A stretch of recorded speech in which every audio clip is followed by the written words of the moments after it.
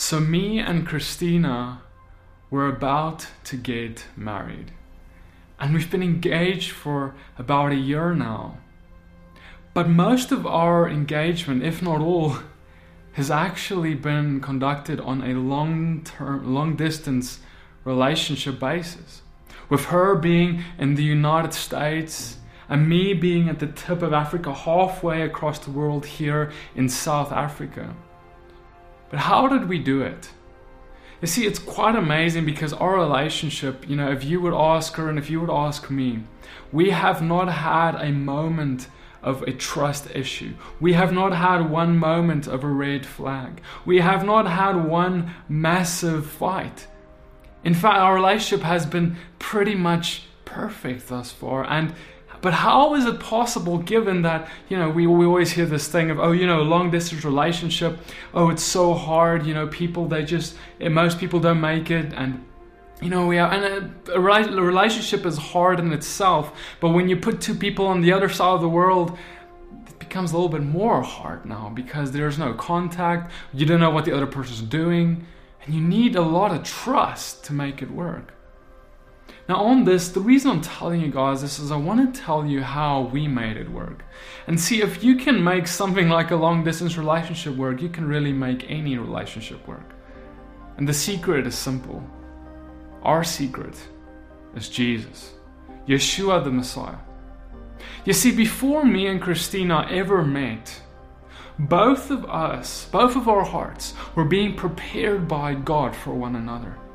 And most importantly, we allowed ourselves to be prepared. We submitted our lives unto God as single people, and we allowed God to come and prepare us for each other.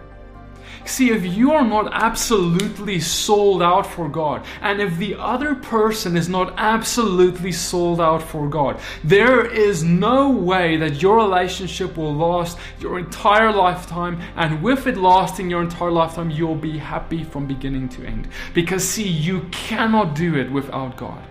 Marriage was made to have God intricately involved. And if God is not intricately involved, your marriage will die. And yet it may not end in a divorce, but it will be dead even though you're still married. But if God is intricately involved in both our lives, I am absolutely sold out for God. She is absolutely sold out for God. We all have our eyes simply on building His kingdom. Nothing else of this world. Nothing can go wrong. In fact, now suddenly I can trust her because I know who she is in God. She can trust me because she knows what God has done in me and who I am in God. That means that if she's on the other side of the world, I'm not there most of the time. I've got no idea what she's doing most of the time in reality. Because I'm not there, I can't see, but I believe what she tells me and I can trust her because I know who she is in God. You see, but if you don't know who someone is in God, and if they don't know God, I'd get a little nervous. I wouldn't be sure if they're always telling the truth. See, if God is involved, I know that His responsibility is keeping us together to make this work. I know that He has got us in His hands because both of us, we have submitted ourselves into His hands. And so on this point, I just want to say this, is before you marry, make sure that the other person is on fire for God. And if they are not on fire for God, you better hold off on that marriage. If you marry someone who is a lukewarm Christian, or even worse, someone who's an unbeliever, you will have a hard time in your relationship.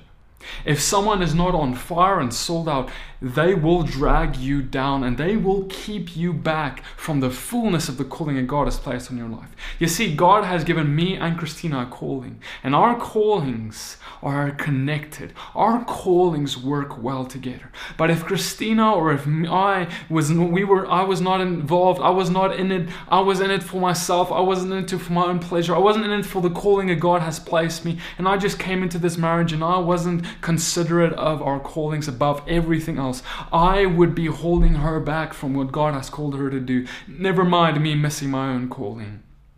Because now if she would marry me and I was not where I'm supposed to be, she would be spending her whole life trying to get me where I'm supposed to be so we can finally move on with our callings. And praise God if that happens. But the fact is that it makes things hard.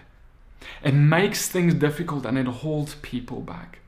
And so I want to encourage you that if you want to marry someone, man, whether you're a boy or a girl, man or woman, it doesn't matter. You need to make sure that the other person is on board with their life. They are not just doing it to satisfy you. They've been doing it way long before you came on the picture. They have been intimately following God, and He is intimately part of their life without you in the picture.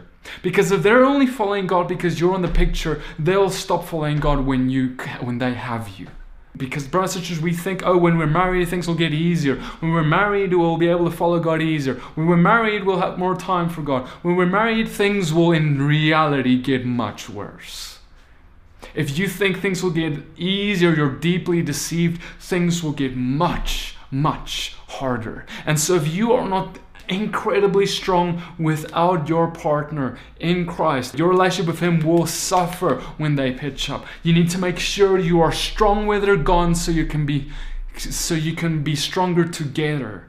Because see, brothers and sisters, listen to me very carefully, every single marriage and relational issue comes down to one thing.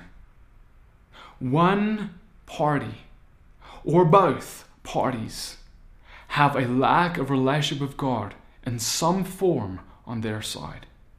See, if we did not have any lack in our relationship with God as individuals, both of us, there will be no marriage issues. There will be no extreme fighting. There will be no extreme bickering. There will be no trust issues. There will be none of these things that are from the enemy because we don't allow the enemy in. But if one person or the other, or even worse, both, are not intricately involving God in their individual lives and then in the marriage, then things will go wrong.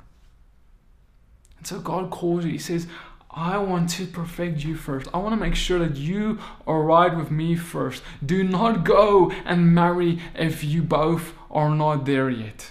Hold off on marriage and make sure that you're ready first.